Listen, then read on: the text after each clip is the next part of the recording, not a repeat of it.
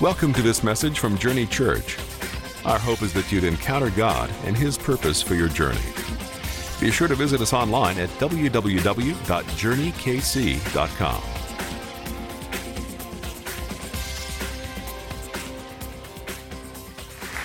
Amen.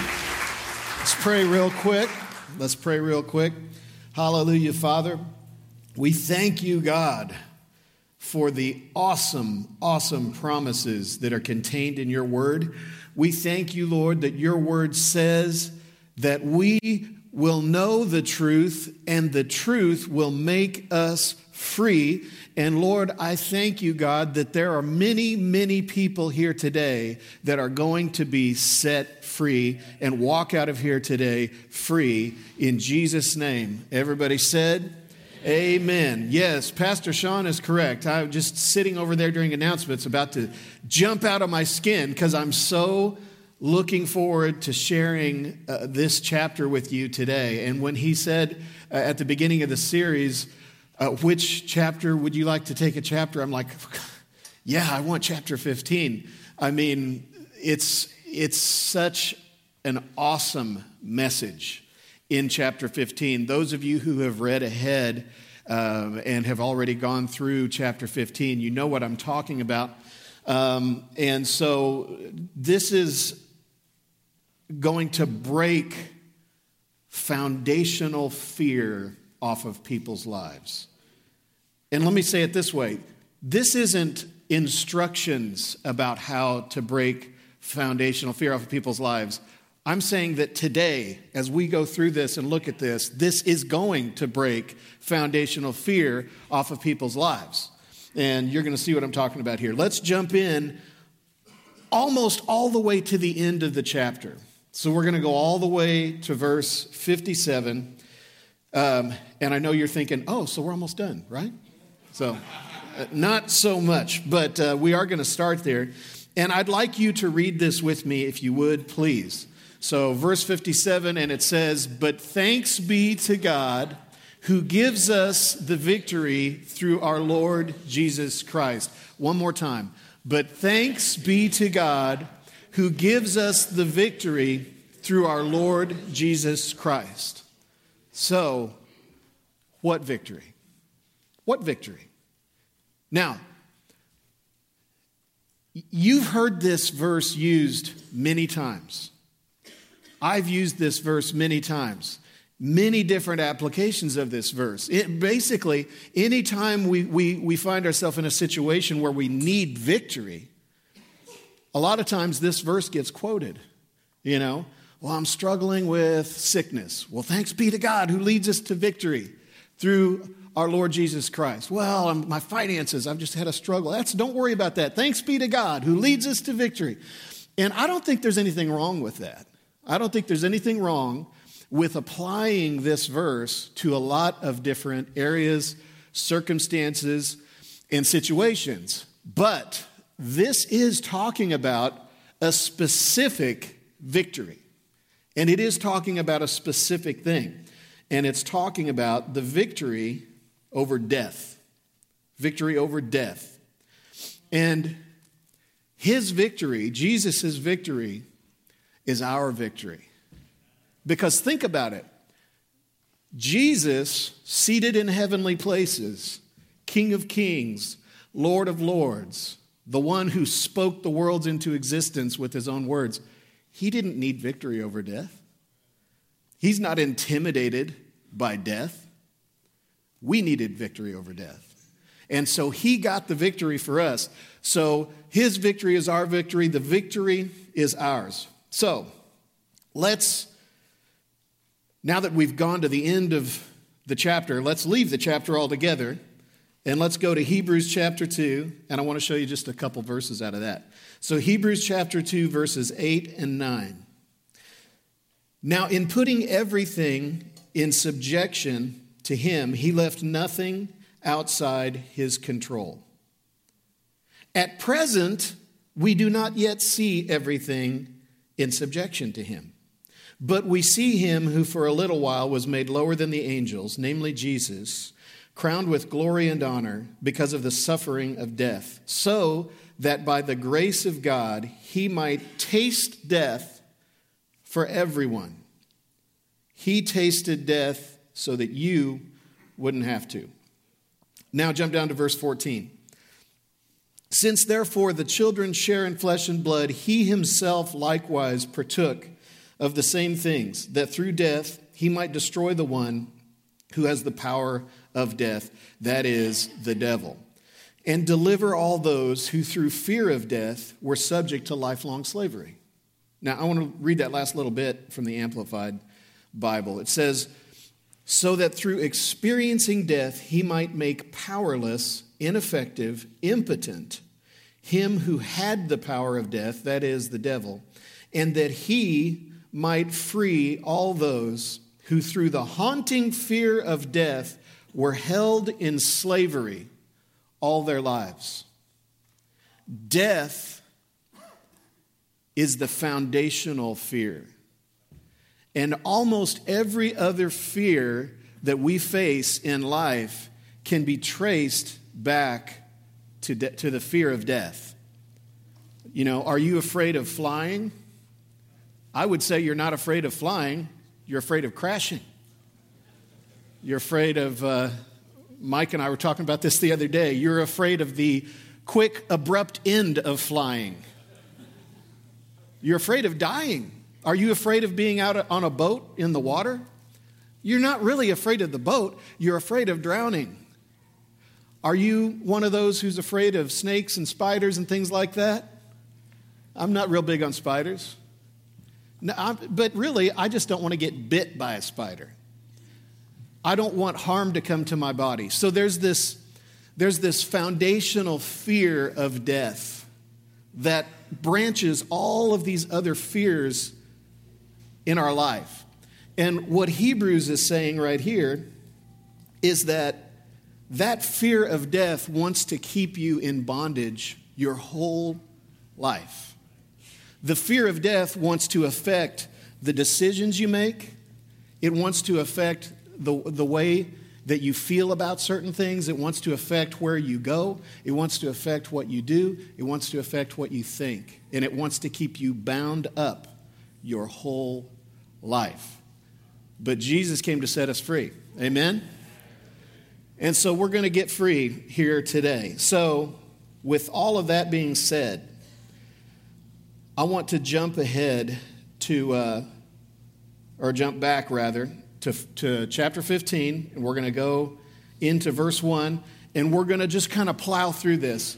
Chapter 15 is so cool because unlike some of the other chapters in 1 Corinthians, it's very clear exactly from beginning to end what this chapter is communicating and what the message is. And it's kind of a self-enclosed sermon. I could just get up here and read the chapter and go sit down, and there's a lot there without even expounding on it. So we're going to plow through a bunch of this here right now, and then we're going to come back and talk about it a little bit. So chapter 15, verse 1. Moreover, brethren, I declare to you the gospel which I preached to you, which also you received and in which you stand, by which also you are saved. If you hold fast the word which I preached to you, unless you believed in vain. For I delivered to you first of all that which I also received, that Christ died for our sins according to the Scriptures, and that he was buried, and that he rose again the third day according to the Scriptures, and that he was seen by Cephas, then by the 12, and that after that he was seen by over 500 brethren at once, of whom the greater part remain to the present, but some have fallen asleep. By the way, that means some who have died. You're going to find out that the Bible refers to death most often, especially in the New Testament, as falling asleep. Because when you fall asleep, it's assumed that you're going to wake up. And so death is not the end. Death is not final. So some who have fallen asleep. Verse 7. After that, he was seen by James, then by all the apostles, then last of all, he was seen by me also, as by one born out of due time. So what Paul is doing here, these first few verses, is he's laying a foundation. He's telling you that the resurrection of Jesus is a well-known, well-understood fact. And he's giving you a list of all the people that have seen Jesus after the resurrection. Okay, verse 12. Now, if Christ is preached that he has been raised from the dead, how do some among you say that there is no resurrection of the dead? But if there is no resurrection of the dead, then Christ is not risen. And if Christ is not risen, then our preaching is empty and your faith is also empty. So I would say that it doesn't really get any more important than this. Was Jesus raised from the dead? You know, there are teachers and authors out there that would like to say that the most important thing when it comes to the life of Jesus is not the miracles or the resurrection or the cross or anything like that, but it's the teachings of Jesus. It's the principles and the precepts and the Sermon on the Mount and all of that. And I'm not downplaying the importance of the teachings of Jesus, but, you know, Paul says that without the resurrection, all of the teaching's in vain. And that's what it says. Look at what it says in verse 14. And if Christ is not risen, then our preaching is empty, and your faith is also empty. Yes, and we are found false witnesses of God, because we have testified of God that he raised up Christ, whom he did not raise up, if in fact the dead do not rise. For if the dead do not rise, then Christ is not risen. And if Christ is not risen, your faith is futile. You are still in your sins. Then also those who have fallen asleep in Christ have perished. If in this life only we have hope in Christ, we are of all men the most pitiable. But now Christ is risen from the dead and has become the first fruits of those who have fallen asleep. What does that mean, first fruits? First fruits. That means that if it happened to Jesus, it's going to happen to you. That means if Jesus did it, you're going to do it. And that means that Jesus was not the last person to be raised from the dead. He was the first fruits. So this is for us. Verse 21. For since by man came death, by man also came the resurrection of the dead. For as in Adam all die, even so in Christ all shall be made alive. But each one in his own order. Christ the firstfruits, afterward those who are Christ's at his coming. Then comes the end when he delivers the kingdom to God the Father, when he puts an end to all rule and all authority and power. For he must reign till he has put all enemies under his feet. The last enemy that will be destroyed is death. Amen. Verse 35. But someone will say, how are the dead raised up? And with what body do they come? Foolish one, what you sow is not made alive unless it dies. And what you sow, you do not sow that body that shall be, but mere grain. Perhaps wheat or some other grain. But God gives it a body as he pleases, and to each seed its own body. So also is the resurrection of the dead. The body is sown in corruption, it's raised in incorruption. It's sown in dishonor, it's raised in glory. It's sown in weakness, it's raised in power. It is sown a natural body, it is raised a spiritual body. There is a natural body, and there is a spiritual body. And so it is written, the first Adam became a living being, the last Adam became a life-giving spirit. So, I guess my question is, if we have victory over death, should we be afraid of it? Should we be in terror of death? Should we be in fear of death if we have victory over it? You know, death for the believer, death for the Christian, the child of God, is not the end. It's a transition. It's like you're here, and then you're going to go over here. Birth is an arrival. Death is a departure. It's not the end. And yet, I think there are many, many, many believers, Christians, who live in fear of death. They're worried about it. They're tormented about it. Why are we worried? that we may die. Why are we worried that we may die? Well, let me clear it up for you. There isn't any may about it, right?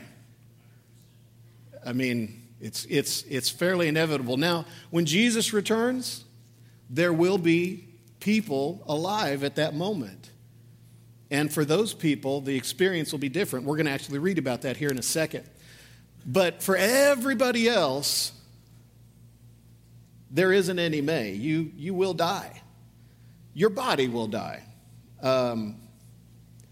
So my first point is, life is short. It is. Life is very short. How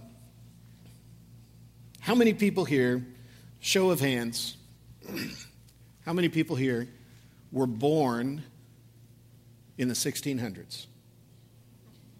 Okay. I'm trying to see through the stage lights. I don't see anybody. 1700s? 1800s? I think we may have gotten to the point in human history now where I think everybody, like somebody born 1899, they're all gone, right? I mean, the oldest living person, probably right around 1900. So I think 1800s. So basically, those people are gone. They're not here. Now, let's say Jesus comes back in 100 years from now, okay? 100 years. How many of us will be here for that? How many? I'm not going to be here for that, if that's when he comes back. Now, some of you September 23rd people may think it's going to be a lot sooner than that. But if you don't know what I'm talking about, it's okay. We won't talk about it. But if he comes back in 100 years, you're going to be gone. You're not going to be here. Should that worry us? Should that terrify us? Should we live in fear over the fact that there's going to be a point where we depart from this world? You know, when David was about to die, he said, I go the way of all the earth. It's kind of a poetic way of saying that I'm about to die because everything in this world dies. We live in a fallen world, don't we? This is that things decay, things wind down. If you remember back to your science class in high school, the laws of thermodynamics, that's in there. Things wind down, things decay. David said, I'm about to go the way of all the earth. Actually, a recent census put out the statistic that every second, somewhere in the world, 2 people die. So 2 people, 2 more, 2 more, 2 more, 2 more. I told you this was going to be an awesome message. So by the end of the day, that's about 156,000 people. And about 57 million people by the end of the year, somewhere in the world, statistically, on average. 2 more. 2 more. At some point, that 2 more is going to be you and me, right? Now, you may be saying, Aaron, I don't like to think about this. That's why we're talking about it, because you need to get free. And Jesus wants you free. He sets you free from this fear. You don't need to be bound by the fear of death for your whole life. You need to be free from it. So, we have strong Christians who are tormented by the fear of death, that do everything they can to hold on to as much of this life as possible, as if this is all there is. As if this is all there is. When we know that it's not just this life. Look at James 4:14. Verse 14 says, whereas you do not know what will happen tomorrow. For what is your life? It is even a vapor that appears for a little while and then vanishes away. And so you may think about your life in the context of this time that we have here, and it may seem like a long time. I've been here however many decades. I've got kids now. I'm thinking about the future. But what the Bible says is that your life is like that. It's like you're born, you're here, and you're gone. And should that terrify us? Should that cause fear? I think it should cause us to be sober-minded. I think it should cause us to not look in on our own life and say, what can I do to get the most out of the time I have here? And rather say, what can I do to make the biggest impact with the short time that I have? And so I actually, I had an illustration that I was going to do, but there's a video out there that I think does a much better job. And so let's play this video. Imagine this rope. Okay, pretend this rope just goes on forever. Okay? Just imagination. Pretend it goes around the world a few times. It doesn't. It ends at the rock. But let's just imagine this thing goes on forever. Now imagine that this rope is a timeline of your existence. You just exist forever. You see this red part? This would represent your time on earth. You've got a few short years here on earth, and then you've got all of eternity somewhere else. This is your existence. And what blows me away is some of you, all you think about is this red part. It's all you think about. You're consumed with this. You go, oh man, I can't wait till here. You know, I'm going to work hard. I'm going to save so I can really enjoy this part right here. And you're consumed with that. And you're thinking, oh man, am I going to get to travel? Am I going to eat well? Am I going to do this during this part? And I'm like, are you kidding me? What about this?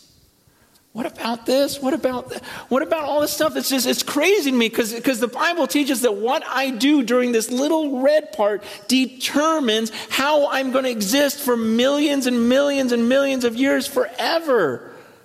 And so why would I spend this little red part trying to make myself as comfortable as possible, enjoying myself as much as I can?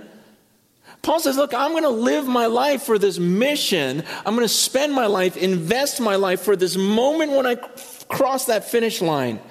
See, I'm going to forget about all this stuff I could enjoy, and I'm not going to look around. I'm going to be like a runner just looking at that moment when I face God, because when I face Him, then I don't get this chance over again. We get one chance at this life on earth, and it can end at any second for any of us. We've got one chance at this, and then comes eternity. And I'm not going to be fooled. I'm not going to spend my life down here. See, people look at some of my decisions and go, oh, you're so stupid because that's going to really affect this. I go, no, you're stupid because it's going to affect all of this. Man, I'm serious. I look at the way people live and I go, wow, that is so crazy. You are so crazy. You're going to do that right now, just to enjoy right now, not even knowing if you have tomorrow, and you think that's smart and that I'm dumb. It doesn't make any sense. Paul goes, I'm not going to look around at all this stuff. And it's tempting. It's tempting to all of us. That's what I'm saying. Down here, it's crazy because everyone lives that way. Everyone lives for the red part. No one's thinking about the millions of years afterwards. It's just this crazy deception that we can't get out of our minds. And Paul goes, I'm not doing that. He goes, I keep my eyes on that. I keep my eyes on that finish line, and I'm going to forget what's behind me. I'm not looking around. I'm straining. He goes, I'm straining forward. I'm like stretching forward for that mark. I'm going to pass this thing. I'm going to live this out, and I'm going to face Him. I'm going to come before the judges, and He's going to hand me that trophy. He goes, I'm going to get it. And I haven't gotten there yet. He goes, but you better believe I'm using every muscle, exerting every bit about me, because I'm going to pass that line well. This life is so short, and we have to be on task and on target about the purpose of this life and our purpose here. I want to read out of Psalms chapter 90 and get God's perspective on this, what we're talking about right here. So Psalms chapter 90, verse 1, it says, Lord, you have been our dwelling place in all generations. Before the mountains were brought forth, or ever you had formed the earth and the world, even from everlasting to everlasting, you are God. So how long has God existed? From everlasting. How long will God exist? To everlasting. God has existed forever and will exist forever. Last week, Pastor Sean talked about how God exists outside of time. And that is a difficult thing for our minds to really comprehend because we don't have a context for it, really. But God does not, it's not just that God lives forever and he moves through time like we do, but just lives forever. No, he exists outside of time. Listen to what Jesus said when he was talking to the Pharisees in John 8:57. The Jews said to him, you are not yet 50 years old and you have seen Abraham? And Jesus said to them, most assuredly I say to you, before Abraham was, I am. Boyd and I were talking about the name of Jesus and how the name of Jesus, if you trace it back, means I am. I am. That's present tense for those of you who remember English grammar, right? I am. He didn't say before Abraham was, I was. He said before Abraham was, I am. That's because God is currently present at all points of history. He looks down at history while we move through time in a linear fashion. God sees all points simultaneously. He is present right now in your past. He is present right now in your future. And he is present right here, right now. We say God sees the end from the beginning. That's because he's at the end and he's at the beginning. So God exists outside of time. So I want you to get a picture of that. Now, if we go back to Psalms 90 and just drop down a couple verses to verse 4, this is going to talk about how God, who exists outside of time, perceives the passage of time. Okay? So this is talking about how God views and perceives time passing. And guess what? He sees the passage of time in a different way than you and I do. So Psalms 90 verse 4 says this, for 1,000 years in your sight are like yesterday when it's past, and like a watch in the night. So, we've talked about a little science from school. We've talked about a little grammar from school. Let's talk about a little math. I didn't intend to go into all the subjects today, but it's kind of where we're headed. So, if 1,000 years to us is just like a day to God, then can't we just move the decimal point over? So a day is a 24-hour period, right? So if 1,000 years is like a 24-hour period, if our 1,000 years is like a 24-hour period to God, then 100 years for us would be about 2.5 hours, God's time, right? So you think about someone who's lived a long, full life, 100 years old. Well, to God, to his perspective, the way he perceives the passage of time, that's about 2.5 hours. Now, you don't know very many people that live to 100. So if you move that even back to 80, which is probably a little more accurate as far as, how long someone lives, that's about 2 hours. So as God views your life, and in the context of eternity, we are here for about 2 hours, which that sounds a little bit better than that. But still, You know, when you think about the passage of time and how long you have to be here,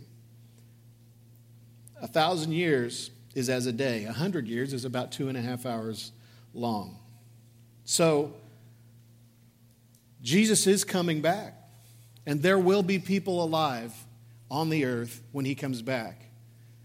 But if he waits 20 or 30 minutes, his time, that might be too long for a lot of people in this room. And so we have to have the right view and the right perspective on our life and our purpose here. Psalms 90 verse 12 says, "So teach us to number our days, that we may gain a heart of wisdom." And the New Century Version puts it this way: "Teach us how short our lives really are, so that we may be wise." Now, that first point was life is short. And this life is short. But my second point is this: life is eternal. Our whole life. Because when this life is over, our life isn't over. Our life here is over. So, we have established that life is short and our bodies are going to die. But the good news is, and this is exceedingly good news, and I'm not going to talk about how short your life is. Let's talk about something else. You will never see death. If you are in this room and you believe in Jesus and you've given your life to him and he's made you a new creation inside, you will never see death. I spoke at my uncle's funeral a few weeks ago. And at one point in the service, I made the comment about how, he's not here. He's not here. Now, of course, his body was right there, just a few feet away from me. But I said, he's not here. And you all know what I mean when I say that. Because my uncle is still alive. Now, his body's not alive. Does everybody understand that? He's still alive. He still exists. So, if at the time of his funeral, he was still alive, and 2 weeks prior to that, he was alive at his doctor's appointment, what happened in between? What changed? And I want to let Jesus answer that question. So, let's look at John chapter 11, verses 25 and 26. Jesus is talking to Martha at Lazarus' grave. He says, "I'm the resurrection and the life. Whoever believes in me, though he die, yet shall he live. And everyone who lives and believes in me shall never die. Though he die, he never dies." And actually, Jesus says it even more importantly. I think if you can say that, there's a more important addressing of this in John 5:24. And he says this: "Truly, truly, I say to you, whoever hears my word and believes him who has sent me has eternal life. He does not come into judgment, but has passed from death to life." If you're a child of God, you have already passed from death to life. That's already happened. You have already entered into eternal life. Eternal life isn't something that begins at the conclusion of this life here. For you, eternal life has already begun. You've already passed from death to life. Our bodies die, but we don't die. Listen to 2 Corinthians chapter 5. Paul says, "For we know that if the tent, that is our earthly home, is destroyed," and just so you know, when Paul is talking about the tent, our earthly home, he's talking about our bodies, okay? "For we know that if the tent, that is our earthly home, is destroyed, we have a building from God, a house not made with hands, eternal in the heavens. For in this tent we groan, longing to put on our heavenly dwelling." Any of you wake up this morning and groan a little bit? It's okay.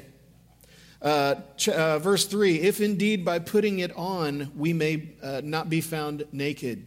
For while we are still in this tent, we groan, being burdened, not that we would be unclothed, but that we would be further clothed, so that what is mortal may be swallowed up by life. He who has prepared us for this very thing is God, who has given us the Spirit as a guarantee. So we are always of good courage. We know that while we were at home in the body, we are away from the Lord, for we walk by faith, not by sight. Yes, we are of good courage, and we would rather be away from the body and at home with the Lord. So whether we are at home or away, we make it our aim to please Him. So I'm going to say that the fact that our bodies die is actually a good thing, because we know that we have eternal life, right? Right? And I don't think we want to spend eternal life in these bodies. Someday, there'll be something up there. And we have a promise that even though, and now listen, I believe in healing 100%. I believe that if you're sick, you can call on the name of the Lord. You can claim the promises of God. You can command sickness to go. I believe that that's a provision and a part of our salvation. But we do live in a world that's decaying, and we live in tents that are decaying and groaning and creaking and popping and all sorts of things. And we do have an inner longing to be clothed with something better, something more. What I just read, what is mortal longs to be swallowed up by life. That's a desire that God placed on the heart of every one of us. So let's go back into chapter 15, and we're going to start wrapping up the end of this chapter here. So we're going to go all the way down to verse 50. Verse 50 says, "Now this I say, brethren, that flesh and blood cannot inherit the kingdom of God, nor does corruption inherit incorruption. Behold, I tell you a mystery. We shall not all sleep, but we shall all be changed. In a moment, in the twinkling of an eye, at the last trumpet. For the trumpet will sound, and the dead will be raised incorruptible, and we shall be changed. For this corruptible must put on incorruption, and this mortal must put on immortality. So when this corruptible has put on incorruption, and this mortal has put on immortality, then shall be brought to pass the saying that is written, Death is swallowed up by victory, in victory." And then Paul quotes this little passage here and kind of taunts death, and I like it. "O death, where is your sting? O Hades, or grave, where is your victory?" Any of you who have ever attended a funeral of a loved one or stood at the graveside of a loved one has felt to some degree or another the sting of death. But what does verse 57 say? "But thanks be to God, who gives us the victory over death through our Lord Jesus Christ." So we talked about how this life is short, and we've talked about how our complete life is eternal. And my last point is this: in Jesus, there is no loss. Because what is at the heart of the fear of death? What is at the basis or the foundation of the fear of death? Is it pain or something like that? No, not really. I mean, that might be an element of it. But what's at the heart of the fear of death is the fear of loss. And I think that we've already established that for the person who passes away, there is no loss. I mean, we've already covered enough ground in the Bible to demonstrate beyond the shadow of any doubt that when you leave this body, it's an upgrade. I mean, Paul talks about that. And he even says in Philippians 1:21, "For me to live is Christ and to die is loss." No. To live is Christ and to die is gain. Now, I don't think anybody in here is going to argue with that. But if I had to guess what some of you might be thinking, my guess would be that you would say, yeah, I get it. Somebody that I know went to heaven, and I know they're in a better place. I get it. They're not the one suffering the loss, Aaron. I'm the one suffering the loss. The loss is being suffered by me. The loss is being suffered by those who are still here. I get it. I understand that.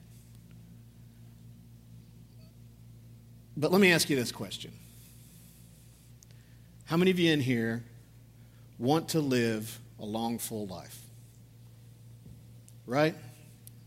Psalms 91 even promises, with long life, I will satisfy him.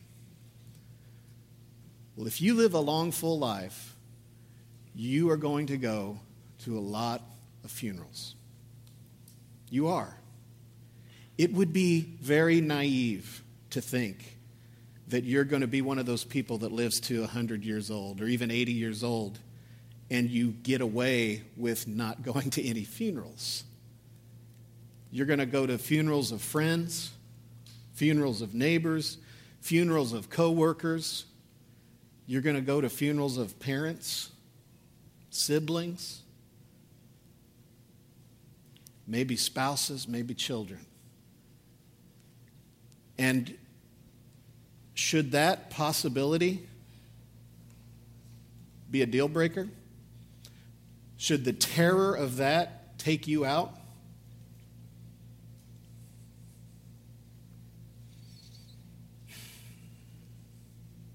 Is that going to torture you? Is it too much? Because the Bible says that there should be a difference in the way that we grieve. Now, nobody's going to say that you shouldn't grieve. That would be ridiculous. But the Bible clearly says there should be a difference. Someone who is born of God, someone who lives with the promise of eternity, should be looking at this situation in a completely different way. Listen to what it says in 1 Thessalonians 4:13. It says, "But I do not want you to be ignorant, brethren, concerning those who have fallen asleep." There it is, fallen asleep. "Lest you sorrow as others who have no hope." 1 Thessalonians says that if you react to someone passing away, someone who's a loved one passing away, and if you react the same way as someone who doesn't know Jesus, who does not have the promise of heaven, who does not have the hope of heaven, 1 Thessalonians says that that's ignorant. Not stupid, but ignorant as in lack of knowledge, lack of understanding, lack of revelation.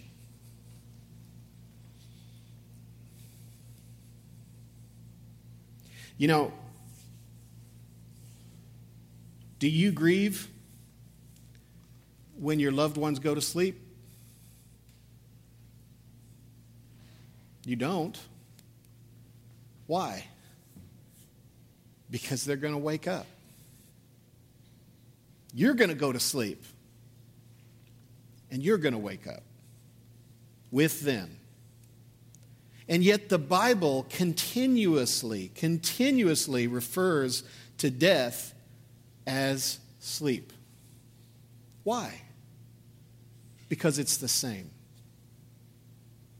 You're going to have loved ones go to sleep, they're going to wake up. You're going to go to sleep, you're going to wake up. I want you to imagine with me a situation.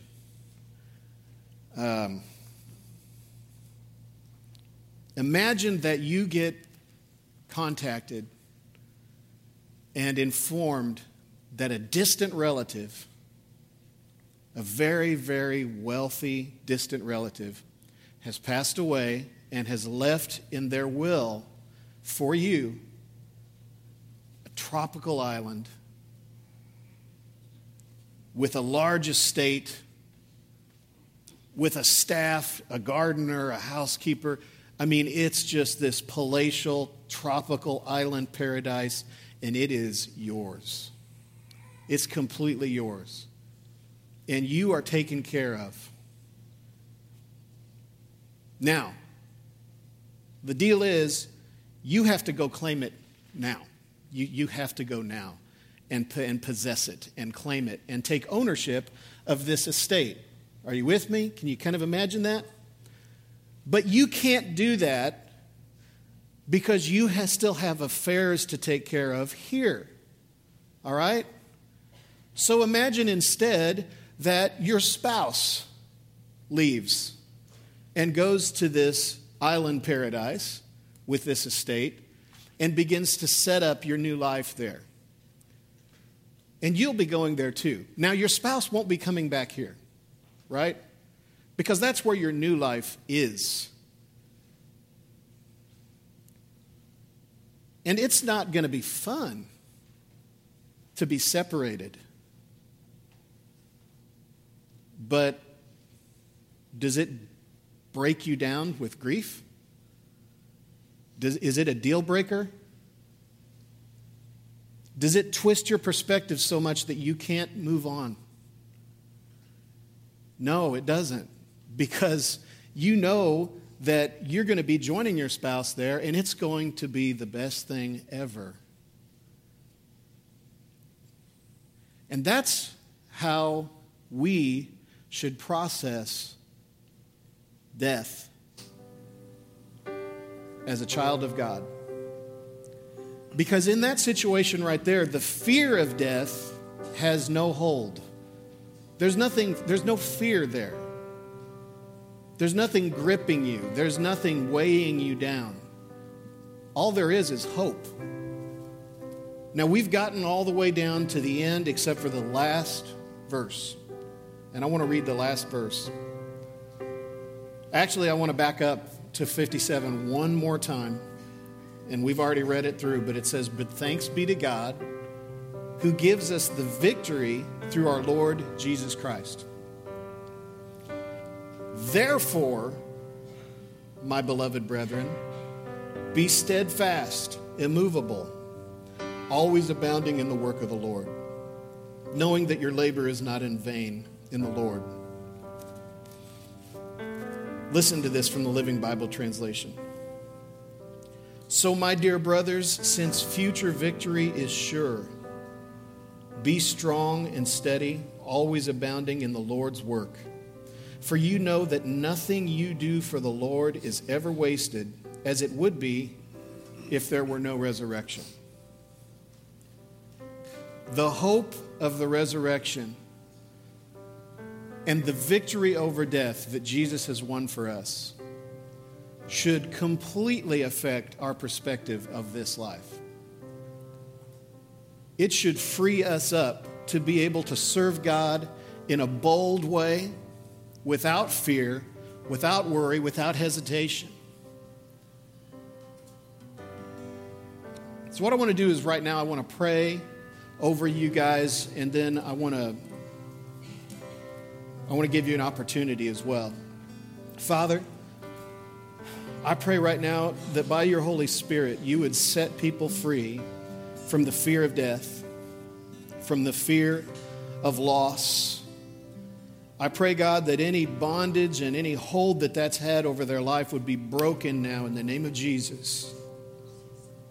And I pray that they would leave this place free, at liberty, able to embrace your plan and your purpose for their life with no hesitation and no fear. And we break the power of that lying spirit in the name of Jesus. Amen. Now, one last thing. The band's going to do a song here, and I want to say this. You know, if you are born again, you have this promise that we've been talking about all day. If you have never, however, made Jesus the Lord of your life, and you've never asked him to take over and invited him into your life, then you do not have this promise. But you can today. And so I want to lead you in one more prayer and then invite you. So let's pray one more time. Father, I pray that right now, by your Spirit, you would draw people to you. Lord, you said no man comes to the Father unless the Spirit first draws them. So Lord, I pray your Spirit draw anybody in here that is separated from you. Draw them to you right now in Jesus' name. Draw them to you, Lord God. Reveal your love to them in a powerful way in the name of Jesus. Amen. Now, if that's you and you've never asked the Lord to come into your life and you've never given your heart to the Lord, then at the end of this service, I'm going to be down here. Our prayer team will be down here. And I have something I want to talk to you, and I want to give this to you right here. And this is going to help you with the next step, and I want to pray with you. So here's what we're going to do. Let's stand up, and we're going to praise God one more time. Are you guys ready to praise God? Amen.